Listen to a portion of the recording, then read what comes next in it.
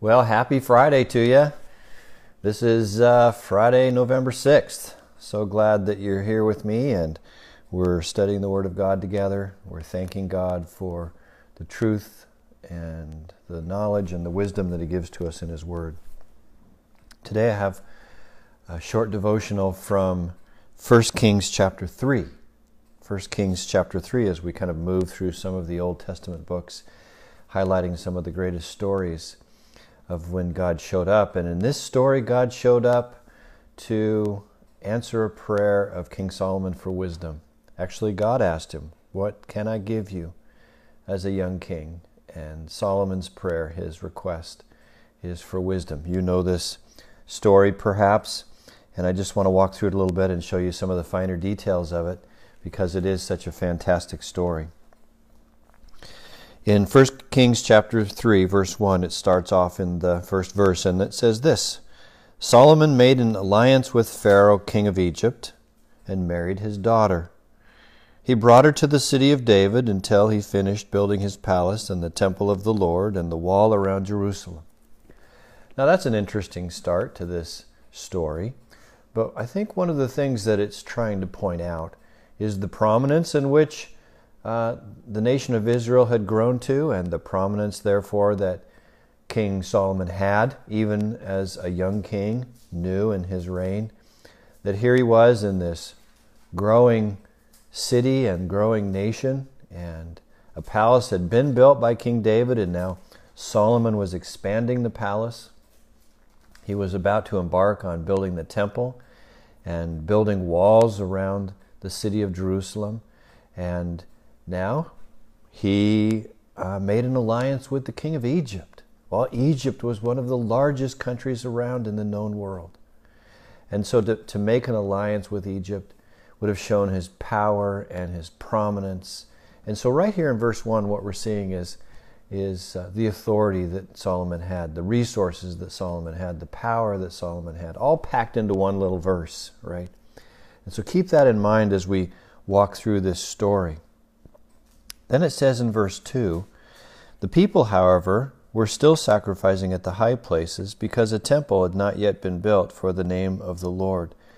In other words, in the meantime, as Solomon and the nation's prominence was growing, in the meantime, in this immediate moment and in this immediate story, there was a situation. And the situation was that the temple hadn't been built yet, right? As we have just recently been talking about. And so they were still having to worship at the high places. Now later on in the history of Israel, the phrase the high places takes on a very negative connotation because eventually the high places were these altars that people used to sacrifice to idol gods or to false gods. But right now, earlier now in the history of Israel, the high places were actually set up as places to worship Yahweh. And so in this story, you need to realize that the phrase high places isn't negative. It's not negative, but it's not exactly positive either, because what's happening is God is wanting them to now begin to worship and have the worship centralized in Jerusalem where the ark is. Remember, I've been talking about that for a couple of days. And so it says here that they still had to go and worship to Yahweh at the high places. Now, what was a high place? Well, a high place was an outdoor altar, probably up in the hills somewhere, high places, right? But it was fairly basic, maybe on a rock somewhere or on a hillside or a kind of a mound. They would set up an altar. And so these were fairly basic outdoor altars, and it says the people, they still had to go worship there because there wasn't a temple yet. And then it says, it makes a comment in verse 3, that Solomon was quite devout. Solomon showed his love for the Lord by walking according to the statutes of his father David. So, very positive statement about Solomon and his faith and that he's doing things for God and for the Lord. And then it says, except that he offered sacrifices and burned incense on the high places. Again, this is not meant to be negative that he's doing idol worship. No.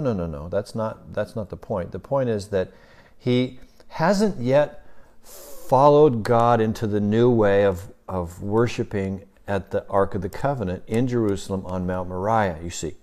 He's still kind of ingrained with this idea to go out to the high places and worship Yahweh, not idol gods, but Yahweh, at these outdoor altars. And so it's not bad, but it's not the best. And so this verse 3 is trying to show us that, yes, Solomon is following God, but he hasn't quite followed him in the new way of worship yet in Jerusalem on Mount Moriah. We're going to see at the end of the story that actually he finally finds God's new way, and we're going to end the story with that. But for now, look at verse 4. It says, "The king went to Gibeon to offer sacrifices, for that was the most important high place, and Solomon offered 1,000 burnt offerings on that altar." Now, Gibeon, if you recall, I talked about a couple of days ago, was the place where the Ark of the Covenant used to be. In fact, the city was named Kiriath Jearim. It was in the region of Gibeon. And so while they brought the Ark of the Covenant up to Jerusalem, there was still an altar back in Gibeon where the Ark of the Covenant had been. And so Solomon was still drawn back. It was so culturally ingrained in him and others to go to these high places because they've been doing it for hundreds of years now. And so it was as if he was feeling like he was doing the right thing by going and offering this 1,000 sacrifices at Gibeon. So again, he was doing a good thing, just not the best thing. Then it says in verse 5 that at Gibeon the Lord appeared to Solomon during the night in a dream, and God said, "Ask for whatever you want me to give you." And Solomon answered, "You have shown great kindness to your servant, my father David, because he was faithful to you and righteous and upright in heart. You have continued this great kindness to him and have given him a son to sit on his throne this very day. Now, O Lord my God, you have made your servant king in place of my father David. But I am only a little child." Now, he's not actually a child. That's just a phrase he's using. He's a young king, probably about 20 or 21. "But I am only a little child and do not know how to carry out my duties. Your servant is here among the people you have chosen, a great people, too numerous to count or number.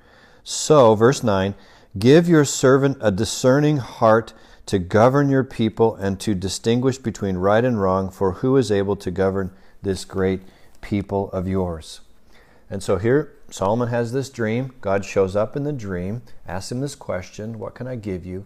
And the one thing he asks for is wisdom, discernment, right? That's powerful. We love this story. I love this story. I want to be like Solomon, right, in this story. He asks for wisdom, not for wealth or power or honor, just wisdom. And let me go back to verse 1, right? He was a powerful man. He had resources. He had money. He had influence. And yet, he's not going for that power grab here. He could, right? He could so easily just go down that road and take advantage of these things that he has. But instead, he understands his plight, that before God, he needs to really rein in those fleshly impulses, right? And to not be trapped by the impulses of greed and power. And that only by God's strength, wisdom, and knowledge would he be able to move forth in goodness for his kingdom. And so he prays for it. He understands that if he doesn't pray for this thing, right, that he could just go off the rails so fast. Remember even that God asked him, "Whatever you want." It was like an open door, right? He could have asked for anything at this point. God opened this door wide. And it's a test, right? It really is a test from God. And Solomon, of course, great words, "Give your servant a discerning heart to govern your people, that I might distinguish between right and wrong." Oh, that we would pray that every one of our government leaders would ask for the same thing. Oh, that we would pray that every one of us would ask for the same thing. that every leader in every organization would ask for the same thing. When you get to a place in a position of leadership, authority, decision-making, responsibility, you know what I'm talking about. I know because I face this all the time. God, just give me wisdom. Give me your insight. Because the greatest wisdom of all comes from above. I love Romans 11:33 on this one. Actually, 11:33 through 36, it says, "Oh, the depth of the riches of the wisdom and knowledge of God. How unsearchable his judgments and his paths beyond tracing out. Who has known the mind of the Lord, or who has been his counselor? Who has ever given to God that God should repay him? For from him and through him and to him are all things. To him be the glory forever. Amen." The depths and riches of the wisdom and knowledge of God. That's what I want. I can't make great decisions on my own. I can't move forward leading a group of people with only my own power, wisdom, and strength. It has to be from God. I have to have the wisdom of God. I have to be able to make right decisions. Any leader has to be able to make right decisions based on God's wonderful power, wisdom, and influence. Okay, let's continue on in the story. Verse 10. The Lord was pleased that Solomon had asked for this. So God said to him, "Since you have asked for this, and not for long life or wealth for yourself, nor have asked for the death of your enemies, but for discernment in administering justice, I will do what you have asked. I will give you a wise and discerning heart, so that there will never have been anyone like you, nor will there ever be. Moreover," I love this part, verse 13, "moreover, I will give you what you have not asked for, both riches and honor, so that in your lifetime you will have no equal among kings. And if you walk in my ways and obey my statutes and commands, as David your father did, I will give you a long life." Wow. So Solomon asks for wisdom. God answers by saying, "Absolutely, I'll give you wisdom. And then I'll give you what you didn't ask for, which is riches and honor." You see, in the end, he gets all of God's resources. All of God's resources, if he has the right attitude. If he tries to get just the goodies, right, the riches and honor, then he won't have anything. God will deny it all. But if we ask for the right thing, if we ask for his kingdom purposes, in this case wisdom, then he'll give us that plus more. And this is exactly the truth that we find in Matthew chapter 6, verse 33, one of the greatest New Testament verses of all time. Jesus is talking about not worrying about the things of this world, but rather seeking God first. Matthew 6:33 says it so clearly. "Seek ye first the kingdom of God and his righteousness, and all these things will be added unto you." Isn't that powerful? And all these things will be added unto you. All what things? All of the material things. So if you don't seek after the material things first, but rather seek after God, then he'll give you all that you need, both spiritual and material. That's a powerful promise. "I will give you what you have asked for, plus I will give you more. I will give you what you haven't asked for." Well, I love this idea, this truth of seeking God's wisdom, and I've been familiar with a beautiful song written by Keith Getty called "The Perfect Wisdom of Our God." And one of the verses in it says, "O grant me wisdom from above, to pray for peace and cling to love, and teach me humbly to receive the sun and rain of your sovereignty. Each strand of sorrow has a place within this tapestry of grace. So through the trials I choose to say, oh, grant me wisdom from above." I'm going to post that song on this Facebook live stream when I'm done, and I really want you to go listen to it because it's a beautiful, beautiful song. Grant me wisdom from above. Now, here's the punchline of the whole story. Look at verse 15. "Then Solomon awoke, and he realized it had been a dream, that God had visited him in a dream. And he returned to Jerusalem, and he stood before, watch this now, he stood before the ark of the Lord's covenant, and he sacrificed burnt offerings and fellowship offerings. And then he gave a feast for all of his courts. What's the point?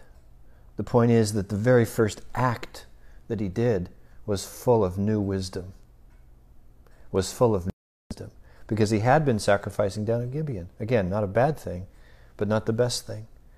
And now, the first thing he did was he realized the new way of God, which is to sacrifice up on Mount Moriah at the Ark of the Covenant. Isn't that a precious ending to this story? And sometimes we miss that. But it's the perfect ending. Listen, how are you praying for wisdom? Or as I've said in the title of my devotion for today, Solomon prays for wisdom. What are you praying for? And I trust it's the things of God, the purposes of His great kingdom. And I'll keep praying for that as well for myself. Sometimes we pray that and we don't necessarily feel it. And I think that's even a great time to pray for it. Maybe you don't feel like praying for that. Maybe your flesh says that you want to pray for the riches and the honor. But instead, there's something deeper inside of you. Something that maybe is deeper than a feeling. It's a knowledge. It's a realization that even if you don't feel like it, you should pray for it. And I think that's where this comes from. We pray for something deeper than a feeling. Much deeper than our flesh.